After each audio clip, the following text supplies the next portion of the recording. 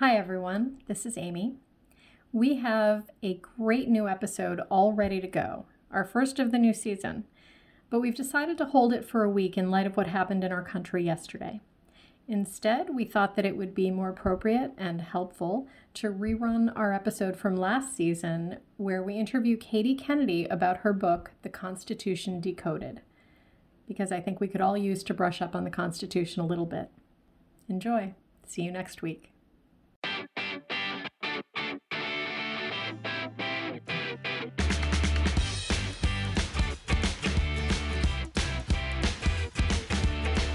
Welcome to Parenting Bites. This is Rebecca Levy. I am here today with Amy Oztan of Amy Ever After.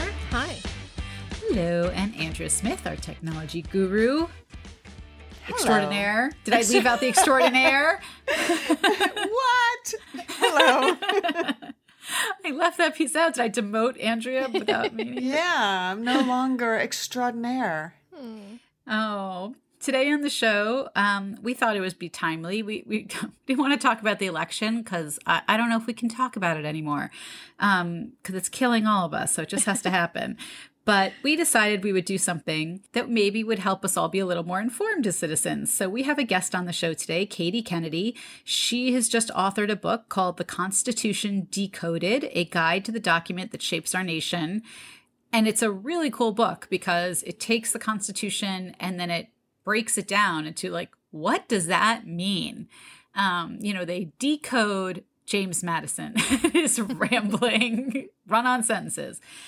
He did not have an editor, it seems. So we love this book. Like, we learned a ton of stuff talking to her, and I think you will too. And, as Amy pointed out at one point, like, don't you want to win arguments with people when they start thinking they're dropping like constitutional knowledge on you and they are exactly. wrong. Yep. So holidays are coming up, people. Brush up. But anyway, it's a great book and we will talk all about it and talk about the Constitution and talk about presidential beards a little bit or loser beards. I don't know. We have a very weird conversation ahead. Man hair, I'm calling it. Ay, ay, ay. All right. We will be right back with Katie Kennedy. We are back with Katie Kennedy. She is a college instructor of history and American government in Iowa. Thanks for joining us today, Katie. Thank you so much. We were super excited to have you on to talk about your book, The Constitution Decoded, a guide to the document that shapes our nation. We really wanted to have you on for so many reasons when we saw this. We kind of jumped at the chance because obviously the election is, approaching very quickly. And in many places, people are already early voting. Something that is not in the Constitution, I should say. They did not tell us how and when to vote. They just told us who. Except that it's done at the state level. So we Right. don't have a national vote. It's done state by state. I know. We're going to have to get into that. I don't think people realize the patchwork of laws that hold this country together and what is state and what is federal and where the Constitution and maybe therefore the Supreme Court comes into play in those questions.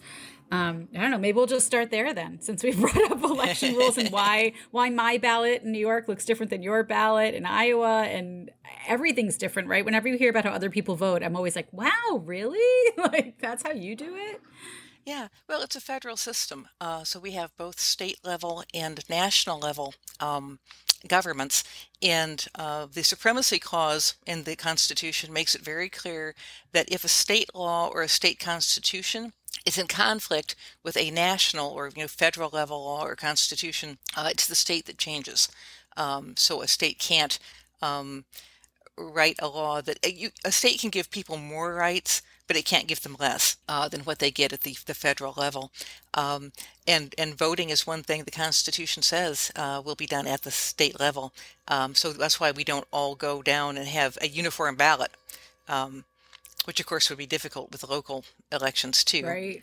But But it's interesting, even the mechanisms, right? Like now that we're in more modern times when we have different voting machine options or mail-in or digital, it's interesting how much that's become a patchwork too, and what that means in terms of, security or access. Well, and when George Washington was running for things, and he didn't run for office back then, you stood for office. It was unseemly, ungentlemanly to act like you wanted it. So you simply stood for office. Yeah, but that you was were- a really great criticism in Hamilton when they were like, dude is actually openly campaigning. What's up with that? That's just embarrassing. uh, yeah, but well, Washington, when he was when they were trying to decide who would be the general of the Continental Army against the British, Washington said he didn't want it, but he did show up in his uniform every day to remind, just to remind people he had the experience. So Little false modesty. He was like there you sneaky. Well, one thing we forget about Washington is that in his day, he was a head turner. He was considered pretty hot. And today we think of him as, wooden teeth and big nose and so on. But he was quite the head turner. Well, he was so tall. Well, and the broad shoulders Especially and the then, carriage, yeah. the confidence and so on. But I'm going a bit afield here. I know. It's fun to talk about Washington. Yeah, I shouldn't be talking about the hotness of the Founding Fathers, I guess. Anyway, we're talking about the elections and so on, and that it's done on a state-by-state basis, done on a patchwork kind of basis. And of course, the Electoral College plays into that, that the states have their Electoral College votes, and that's done on a state-by-state basis. So when you get into Electoral College issues, which is of course a huge thing, and a big source of a lot of interest to people today, I think that's done on a state-by-state basis, and that is part of what allows for some of the nuttiness that has occurred with the Electoral College, and some of the what many people feel is a threat to democracy if every option were utilized. I would love to talk about that a little bit, because when I first saw your book, that was the first thing that appealed to me. Was I think so many people just don't really, I mean, even though everyone knows we have an electoral college, I don't think people really understand that like two little counties in one state can completely sway an election. Yeah. Well, the one thing we tried to do with the Constitution Decoded was to make the document plain to people. Just to have the text translated so that people could understand it themselves, give them the tools to understand it. But that being said, we did want to do the sidebars and make sure that people do understand that Electoral College. I think at least most adults understand that when you and I go to the polls, we don't vote for, say, Donald Trump or Joe Biden. We vote for the people who will then vote for them. And those people are called electors, which just means voter. They're the people who will actually do the voting. And so, of course, it's actually a much smaller vote. But there is no, there are a number of things that can go wrong with that, or can produce anomalous results, perhaps I should say. One is that if there's a tie, it goes to the House of Representatives, or if one candidate doesn't get the majority, it goes to the House of Representatives. And once it's in the House of Representatives, each state gets one vote. So Delaware gets the same amount of votes as California. So while, for example, right now, if Joe Biden and Donald Trump were to tie on November 3rd or 4th or 5th or 6th, or however this works out. Election month. Right. Democrats hold the House of Representatives, but if you go up by state one vote, Republicans have the majority. It's because there are more states but fewer people for the GOP. But in 1824, there were 5 candidates who were running. Andrew Jackson was the kind of the dark horse. He was from out west in Tennessee. Nobody took him that seriously. Always a mistake with Jackson. Always take him seriously. Yeah, for sure. The president most likely to shoot you. It was always what I figured. And he walked around with several bullets in his body. But anyway, Jackson won the most popular votes. But of course, it's the Electoral College that elects you. He also won the most Electoral College votes. But he did not win a majority. He got a plurality. He got more than anybody else, but not more than half, because there were 5 candidates.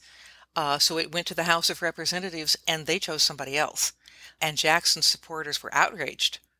Their man got the most popular and Electoral College votes and did not become president in 1824. So that obviously was a kind of an interesting situation. After the Civil War, when Ulysses S. Grant, the victorious Union general, was running for re-election, he was running against Horace Greeley, New York newspaperman. Greeley, by the way, has the finest neckbeard in American history, in my opinion. Everyone should run an image search for some pictures of him. He had quite the mane around, clean-shaven chin. But after the popular election, but before the Electoral College met, Greeley died. Now, oh my God, that's my fear. That's like my fear right now. well,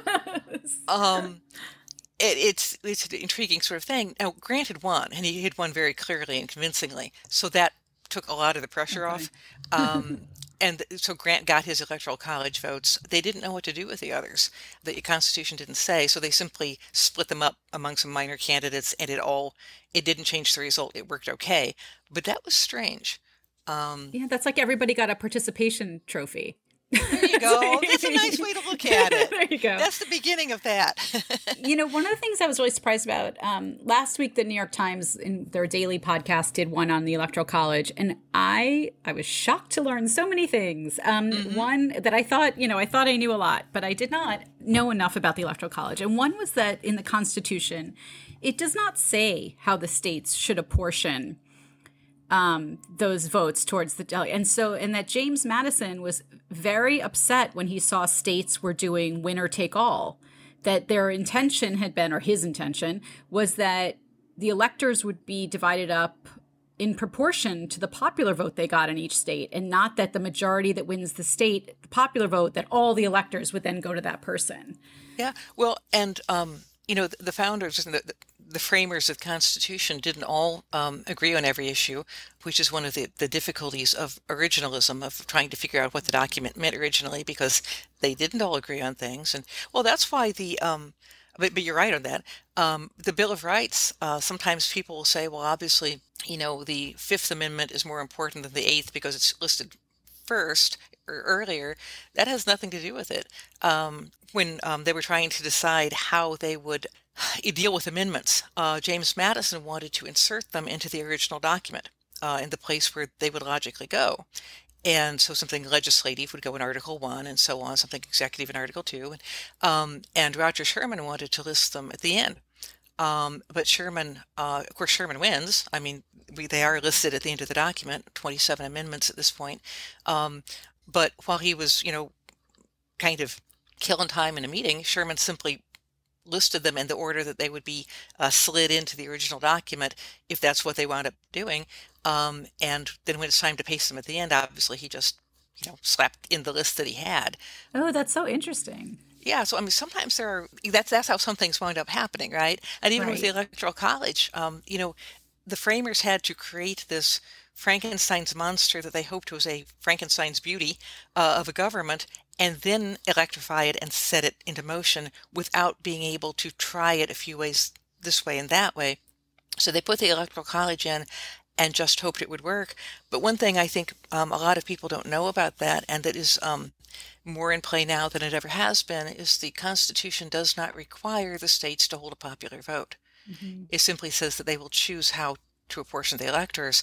But after the Bush v. Gore election, where Florida was the big sticking point and all eyes were on Florida, the Florida state legislature, which was controlled by one party, in that case the Republican Party, considered simply negating the popular vote if it came out, not the way they wanted, and announcing that Florida's electoral votes went to Bush. That could happen. It typically would not happen after a vote because people get a little dicey about that. But a governor could simply announce, Montana's governor, New York's governor could simply announce that the Electoral College votes go to this or that candidate without giving the people a chance to vote at all. Or a state legislature could do that. So if you had enough state legislatures or governors of a particular party, and typically there's a majority of one party or the other, I mean, almost by default, right? And you had some sort of authoritarian strongman who wanted to essentially seize power, someone who was not devoted to democracy and the will of the people, they could simply announce that this is who they voted for and this is who's won. So you could have a heavily Democratic state with a Republican governor, a heavily Republican state with a Democratic governor, and simply have that person announce. And then once you have someone in power like that, it gets harder and harder to preserve your democratic institutions because there's a lot they can do to undermine them. So it's a fascinating quirk of the Electoral College. I think I may have listened to the same podcast on the Electoral College as Rebecca, or maybe it was the Washington Post, but I also learned a ton in it that I wasn't aware of, including how close the United States actually came from overturning the Electoral College. Do you think that there's ever a chance of that happening? Well, I'm guessing, of course. I'm not an oracle, so I'm Optimum guessing. word, think. Yes. I suspect that because so many more people are paying attention to politics and to elections right now, and it appears from the early voting that people are really energized and interested. I would think that there will be more attention paid to that. Now, right now, the Electoral College favors the GOP, and so Republican lawmakers would not have any incentive to change it. And so that's, that could be an issue. But I do think that there will be another look at that. It would take a constitutional remedy, either a new convention or an amendment in order to change that. So it's a major fix. But I do think that there's probably enough interest and enough attention paid right now. And I don't think there are very many Americans who want to give up their right to vote for president, of all things. Right. Yeah, that makes so much sense. I mean, it is one of those, we haven't had, when was the last amendment? Was it the right for 18-year-olds? Was that the last? No, the 27th. The 27th Amendment it's a fascinating story, but it was proposed by James Madison. And Madison did not, our most recent one, it says that Congress can't vote itself a pay raise, which just means that if they vote a pay raise, it's after the next election before it goes into effect. But a 19-year-old college student in Texas found out that James Madison, when he proposed what became the Bill of Rights, the first 10 amendments, had actually proposed 12 amendments. And being the very first ones, and they were just learning what they were doing, Madison did not put a time limit on those amendments.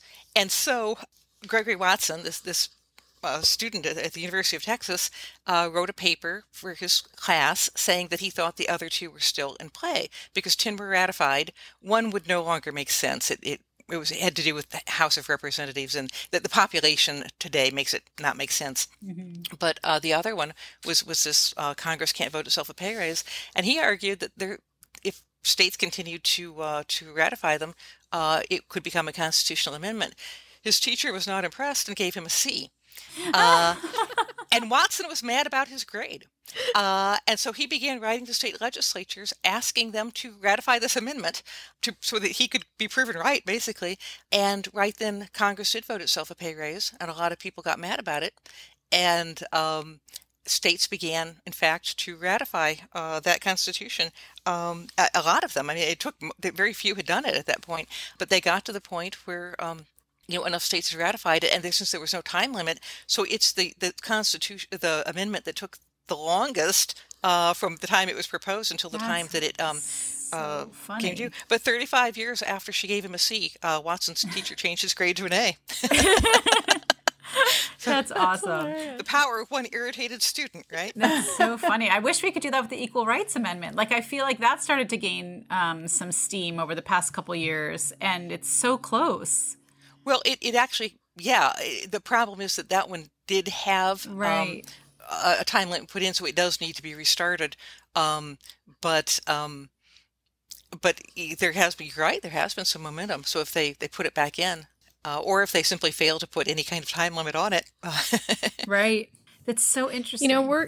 We're kind of getting into the nitty-gritty of different amendments, but what I love about the book is that whichever one you want to talk about, whichever one you want to argue about on Facebook, it's laid out so well. Like, you can just go to the part that you want to talk about. The actual text is laid out on one page, and then like a real simple English translation on the next page. It is so concise and so clear, and it seems kind of geared towards students, but I think every American adult could get something out of this book. Oh, thank you. We were trying to give people the tools to understand the document themselves. The first draft, the publisher asked me to do it as a kind of a summary, and it's so much easier to be clear and to be concise and to sound good when you do it that way. But then we looked at it, and I didn't like it, and the editor didn't like it, because it's easy to tell somebody what it says, but we wanted them to be able to read it themselves and to understand themselves what it says. So we redid the whole thing and put it in so that it's side by side translations, which was hard because James Madison was a fan of the passive voice, and he had some naughty sentences that a few of those things especially about the Electoral College just go on and on and on, and so we had to divide them up into smaller chunks. So he gave me a few linguistic problems. James and I are not as close as we once were, but that was a fun thing to do. And there were a few little things that I would have liked to have put in. We started with many more history sidebars, and then the editor pointed out it should not be a 1,000-page book. And for example, James Madison had a frostbite scar on his nose. And I thought that was information that kids should have. But that's why I'm not an editor. Well, what you said about Horace Greeley, I immediately went and looked it up, and wow, that is quite the neckbeard. Right. Do you see my point? I mean, there is something for everyone in there, and it does make you want to do a little bit more research to further your own knowledge, I have to say. Well, we thought too that especially with all the distance learning right now and so many people homeschooling who didn't plan to, aren't really prepared, we've heard from a lot of adults, parents and teachers who have a copy hidden in their drawer, and to help them help their students understand the document. And I'm just so glad that it's helping people. I do want to ask about one thing, because whenever, somebody says something outrageous, which seems to have happened a lot in the last 4 years, people start yelling, free speech, I have a right to free speech. And it just boggles my mind how misused and how misunderstood that is, where you have to explain to people, you can get up on a street corner and say whatever you want to say against the government, but you cannot in a private institution like a school or a college or even a social media site that's, has rules. You are not entitled to say what you want to say. You have to follow those rules. I think that people just think that means you can say anything you want anywhere. Well, yeah, and usually it's a matter of saying something insulting or threatening to somebody else. Free speech is a complicated thing. For example, the Constitution says what the Supreme Court says it says. It means what the court says. And so that is the body that interprets it. And it has changed slightly over time. And I mean, John Adams' administration, a Federalist administration, Adams, the second president, put in a sedition law, making it illegal to criticize the president, making it illegal to publicly criticize anything the government had done. I don't know anybody who has not criticized something that the president or the government at some level, they haven't criticized something in the past week. But with the John Adams administration, Federalist administration, Adams is the second president, put in a sedition law which made it illegal to say anything against the president, anything that would make him put him in ill repute. So you couldn't criticize the president. They made it, or anything the government had done. They didn't protect the vice president, because at the beginning of the country, whoever got the most votes, the Electoral College votes, became president, and whoever was second became vice president. So crazy. The Constitution was written before the U.S. had political parties, and with the assumption that the U.S. would not have political parties. So that's one of the things, like when you see a straight party line vote on impeachment. They never anticipated that. They thought people would simply look at charges and not vote on partisan interests, but on, for the good of their country, if the person was not guilty or if the person was guilty. So there are some things that perhaps the party system is mucked up a bit. But can you imagine Donald Trump with Joe Biden as his vice president, or Joe Biden with Donald Trump as his vice president? Or Donald Trump with Hillary, or the other way around. Yes, exactly. So clearly that doesn't work. And that's been changed. In fact, poor Thomas Jefferson tied with his vice president at one point, because what they were supposed to do was have one of the electors was supposed to not vote for vice president, because the ballots didn't make it clear who you were voting for. It just had the person's name, but not which office. And everybody knew who was running for president and who for vice president. But his vice presidential candidate was Aaron Burr, one of the great scoundrels of American history. The guy who shot Hamilton, the guy who tried to detach the western United States, cost the U.S. its western territories, the guy who tried to get England to invade the United States in his later life. certainly an American traitor. And Burr decided to go for it. So when he found that he was tied with Jefferson, Jefferson expected him just to step back and say, well, yeah, I'm the VP. And Burr didn't do that. And it went to the House of Representatives because it was a tie, even though it was the two running mates, not Jefferson and the guy he was running against. And they took 36 ballots while Thomas Jefferson is standing there with his mouth hanging open, staring at them, right? Take 36 votes before they decide that, yeah, they will give it to Thomas Jefferson. But that had to be changed as well so that it's clear if you're voting for president or for vice president. So that can't happen. Yeah, that does seem like something that should be clear. A recipe for disaster. Right? I'm starting to wonder, the more we talk about this, why we are held up as a beacon of democracy. Well, I believe actually, it's possible that I'm wrong in this, but actually I believe that our rating that has slipped and we no longer are considered a sort of, top flight democracy. That seems right. Yeah. Let's hope not in the long run. Yeah. Well, and you'd asked about free speech, and I'm sorry, I think I got away from that a bit. But there are limits to that. Fraudulent advertising, child pornography, things like that the court has ruled. You can't shout fire in a crowded theater was the example that was given, because obviously that's life-threatening. On the other hand, you have cases like Tinker v. Des Moines, where Mary Beth Tinker during the Vietnam War wore a black armband to school and got in trouble for it. And her parents took it to the Supreme Court and won. And the court ruled that students do not lose their freedom of speech at the schoolhouse gates. You don't give up your freedom of speech.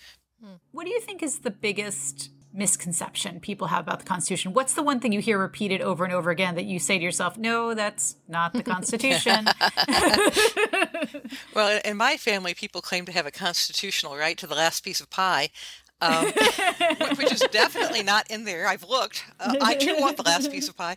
I think it is freedom of speech. I think people believe that they have the right to say anything they want regardless of consequences. And it's that regardless of consequences, it's an issue. I have had students argue seriously, not trying to be funny, on more than one occasion, multiple occasions, that what they wrote on their exam is correct because they have freedom of speech. So yeah, it's funny, but also appalling, right? Right. So that literally I have to give them an A because that's their opinion, and because that's their opinion, that makes it right. I had a couple of students in American government classes who were, it was in Michigan. They were Michigan militia members. Those folks have been in the news recently, and Wow. I looked for their names, but they were not among the people who were trying to kidnap and murder the governor. But both of them, these separate classes, came up and simply told me about their plans to overthrow the government. Both of them said, you start by shooting police officers because it reduces the number of police officers you have to deal with, and also they'll be focused on the murder of their own more than what's going on outside, So you start by simply randomly shooting some police officers. But both of them felt very strongly, passionately, that they had a right to overthrow the government. And the Constitution gives them the right to overthrow the government violently by shooting people, including their neighbors. I'm sorry, these were students of yours? Yes, they were. In both cases, they were middle-aged. I teach college. But they were students who simply randomly during a class break told me about their plans to violently overthrow the United States government. And they based that on the feeling that they did not have representation in Congress. And if they did not have representation, they had the right to overthrow the government. The government was a tyranny. And I said, what makes you feel you don't have representation? Well, their candidate lost the election. So in both cases, I said that's not a lack of representation, that's losing an election. And that happens to everybody, and it happens about half the time, and you need to get used to it. And I also pointed out to both that their willingness to violently overthrow the United States government or to attack elected officials, that makes them a domestic enemy. And in both cases, I got an escort to walk me back to my car because they were truly scary people. But I thought they needed to know that. But the idea that if you lose the election, you don't have representation. So the person, your senator, your representative, does not represent you. I have elected officials I didn't vote for and I did vote against. But tough for me. that doesn't mean I get to shoot them. That doesn't mean that that I get to overthrow the government. And I do think that that's why, the rhetoric that,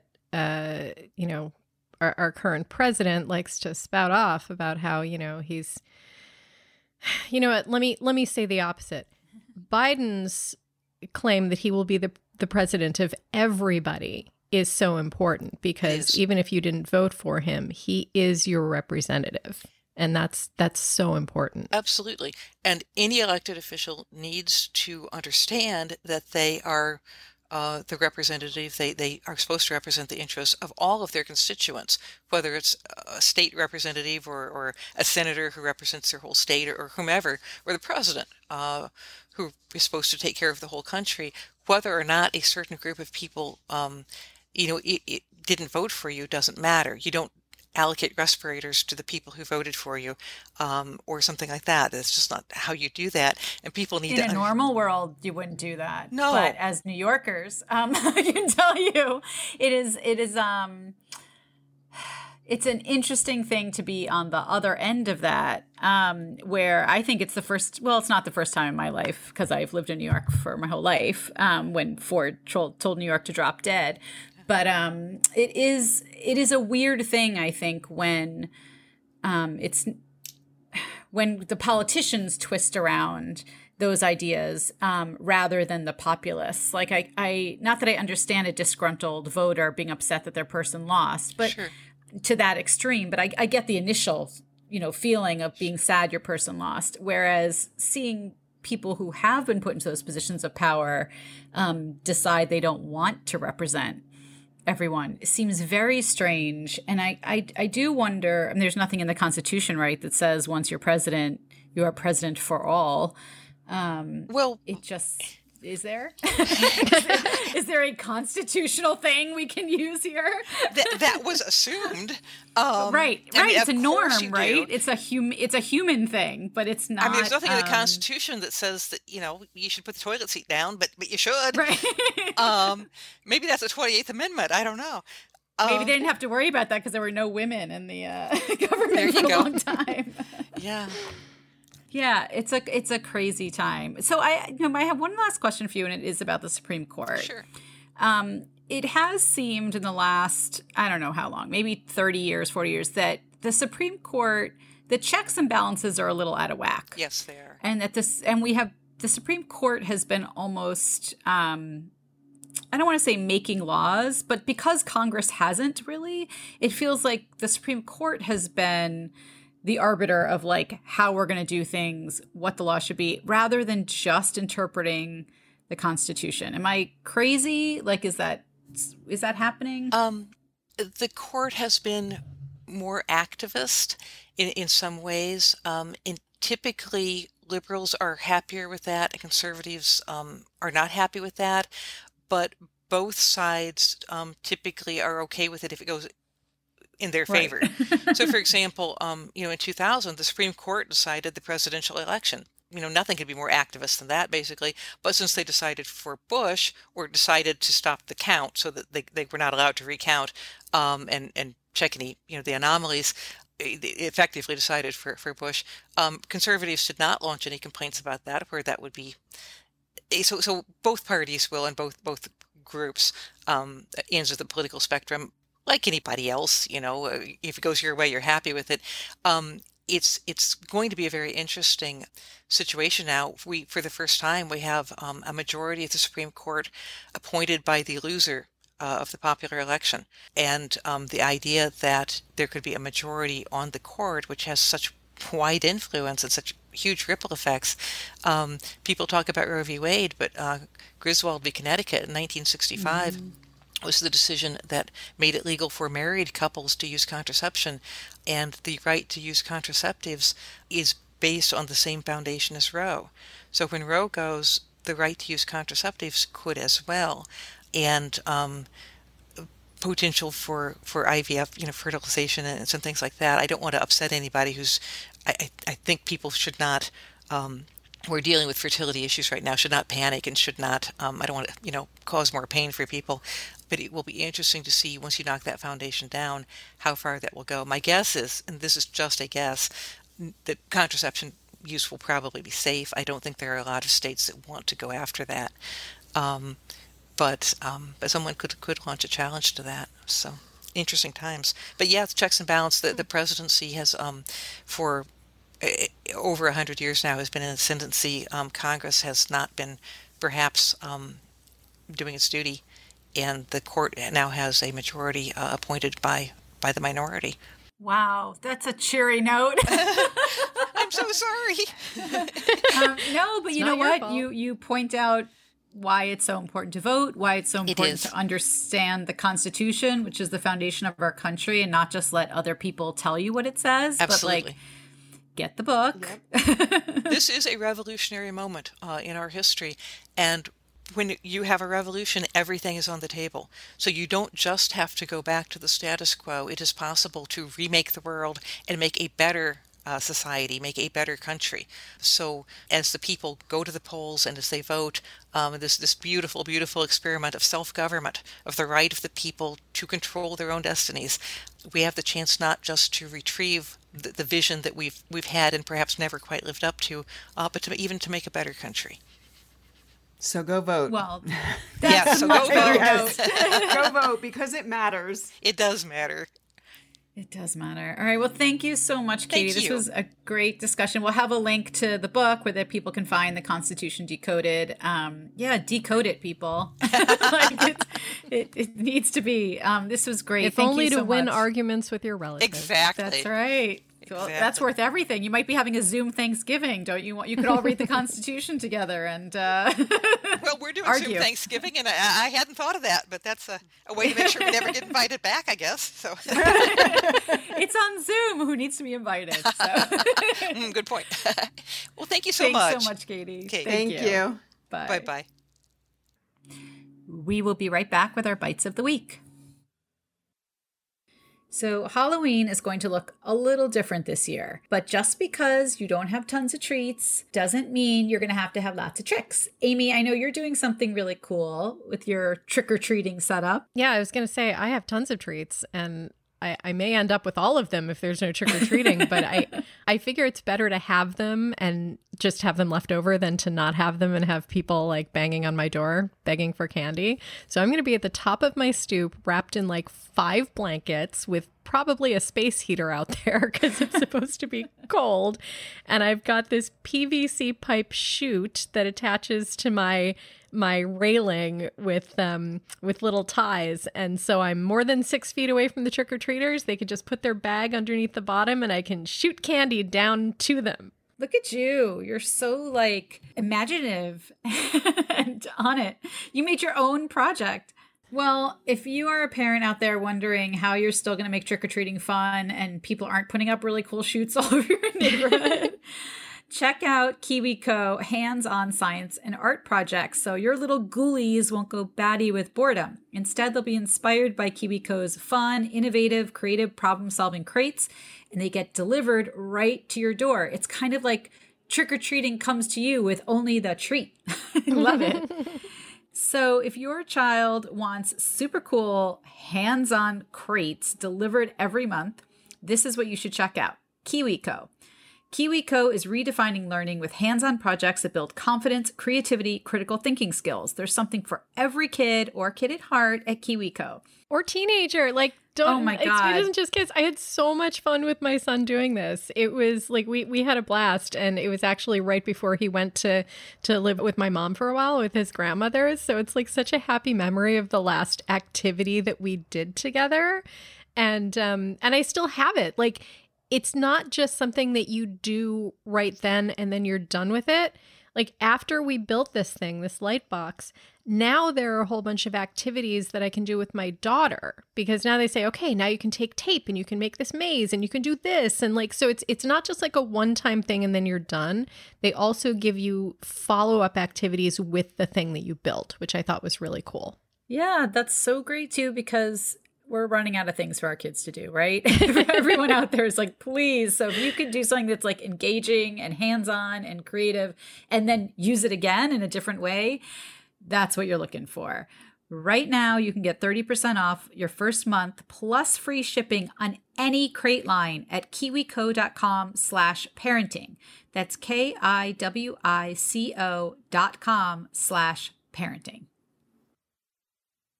We are back with our bites of the week. Amy, what do you have? Well, as I sit here shivering in my office, it's getting cold in parts of the country.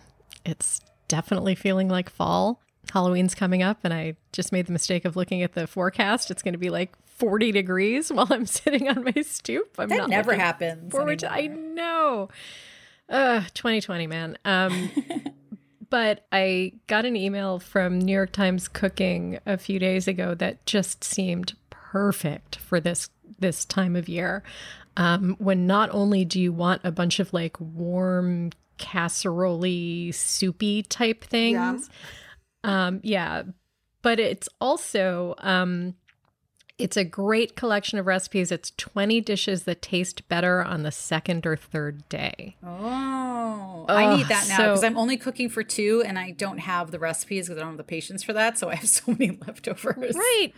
But like if it's a leftover that tastes great a few days later, then just so good. So like, if you make a big pot of chickpea vegetable soup with Parmesan, curried shepherd's pie, like all these and they're desserts too. There's some desserts in there too. So it's just a great collection.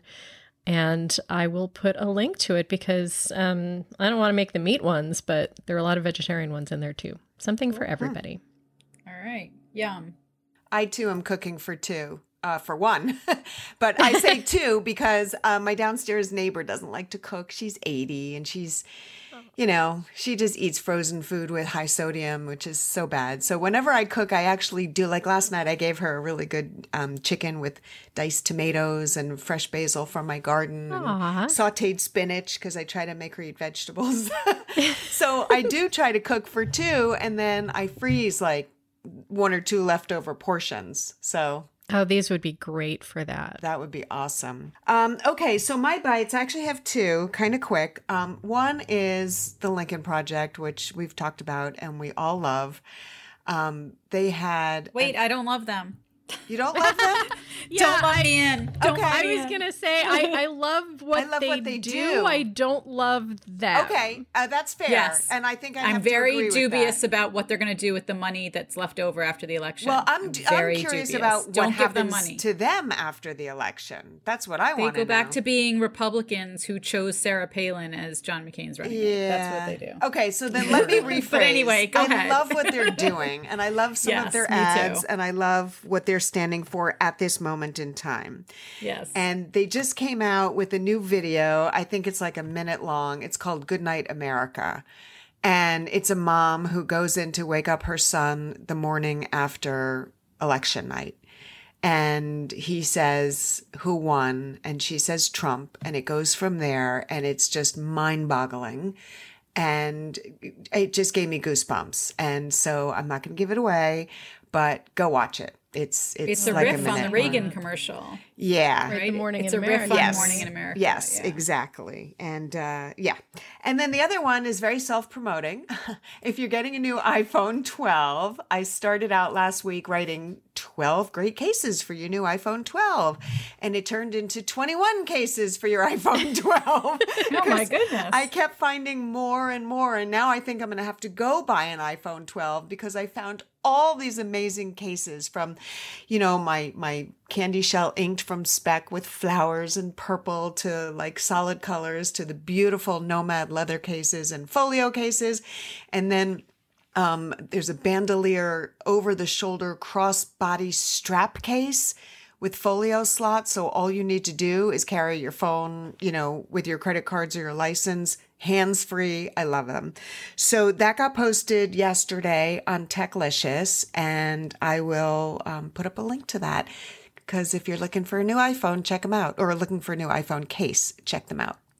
Wow. I like that Andrew's getting a new phone just for the case. Just for the case, because I can get a new purple flower case. So funny. All right. So my bite this week, it's also food. We're heading into, I'm not even going to talk about COVID, although I guess I have to intro why I'm doing this. One of my daughters is in quarantine right now because she was contact traced because one of her good friends tested positive. By the way, false positive, has now had a negative test. We're waiting for the second negative test. Oh. So she might be getting out of quarantine early, and not 14 days if his second test comes back negative as well. Anyway, that's a different story. But she's been in quarantine and she actually has a cold. So then she was convinced she had COVID, but now she's had 2 negative tests in a row. So she just has a good old-fashioned cold. And so she's in quarantine, which is very sad. And they sort of deliver sad meals to them every day in quarantine. Like you sort of get what you get and you don't get to choose. So there is a company called Grandma's Chicken Soup. Aww. And it's really good soup. I'm very picky about chicken soup. It's like real chicken and delicious broth and carrots and celery and big giant noodles. And it comes in a big giant like jar with a huge mug that you can eat the soup in, because that was key, because she has even though she's in a quarantine apartment, it had no utensils, no plates, no anything. Oh my God. But this comes in a mug that she could microwave the soup in. And it's amazing. Like you can send it to anyone who's sick, or maybe they just need a little care. They have also, you can do it with challah, you could do it with mac and cheese, you could do it with both. And they ship all around the country. It comes in this awesome box. It basically says like, somebody loves you. But it's really an awesome, I don't know, it was really fun. And I just wanted to send her chicken soup. Like, it was so sad that she was sick. And I didn't want her just opening like a can of Progresso from the grocery store. Also, she had nothing to make it in. So this is like genuine homemade chicken soup. So it's Grandma's Chicken Soup. You know, it has to be good because there's like a little old grandma on the box. It would be almost better if it was Bubby's. I think there probably is Bubby's. It is funny. Like, her tagline says, "My family says I make the most delicious chicken soup this side of the Mississippi and north of Boca." Oh. So I'm like, okay, she's got to be Jewish. Right, okay. She's just not doing Bubby. Not doing the Bubby thing. No one outside of, like, the Northeast knows what that is. Right. Which, by the way, means grandma. Right, in Yiddish. So, anyway, Grandma's Chicken Soup. That is such an awesome thing you're doing for her, Rebecca. That's such a mom thing. But how sad is it that she's like in this bare apartment without utensils? I mean, I knew when she was moving onto campus that getting COVID was a possibility. But I never really thought about what it feels like if your kid gets sick that far away from you. Yeah. And I mean, she only has a cold, but you know, when her friend tested positive and then she had a sore throat, and then I was like, oh my God, like, am I going to fly there? Like, and I couldn't even see her anyway if I did. Like, you're just sort of, all of a sudden they're adults and they have to like get the medicine delivered and call health services and check it. I don't know. It all of a sudden felt very far away. So I don't care how old you are. When you're sick, you need your mama. I know. And also, like, they moved her to, you know, a weird quarantine house apartments. And I was telling Amy before the show started, they come in a golf cart and they take you away. Oh my God. Did they give you time to pack? They give you an hour to pack, basically. It's like being fired. Yes, and they give you a packing list, and she's like shoving her. I said to her, bring your own duvet. You're going to want your own sheets. And she was like, thank God I brought it. I'm like, I told you, like, you know. But, you know, then she's just in this apartment. And, I mean, she has friends there because obviously they were all quarantined together because they were all contact traced together. Oh, my God. But it's a very weird thing. It's just very weird. She's called us more in the past 3 days, and I've heard from her all semester, I think. But she's lonely. It's weird. Yeah. Anyway, that is our show for today. Those are our bites. We will have links to everything we talked about today on the show at parentingbites.com. You can also go to our show page at facebook.com/parentingbites, where you will find links to our episodes. You can leave us comments, tell us what you'd like us to talk about. Tell us what you think of the Constitution. Tell us how voting went. The voting stories are fascinating to me. People waiting in line for 3 hours, 4 hours. Like, I love it. Dedication. Dedication, but also ridiculous. Yes. Ridiculous. Yeah. Early voting, there's not enough of it in New York, so that's like a whole other story. But anyway, please rate, review, subscribe, and share wherever you are listening to us now. And until next week, happy parenting. Bye. Bye.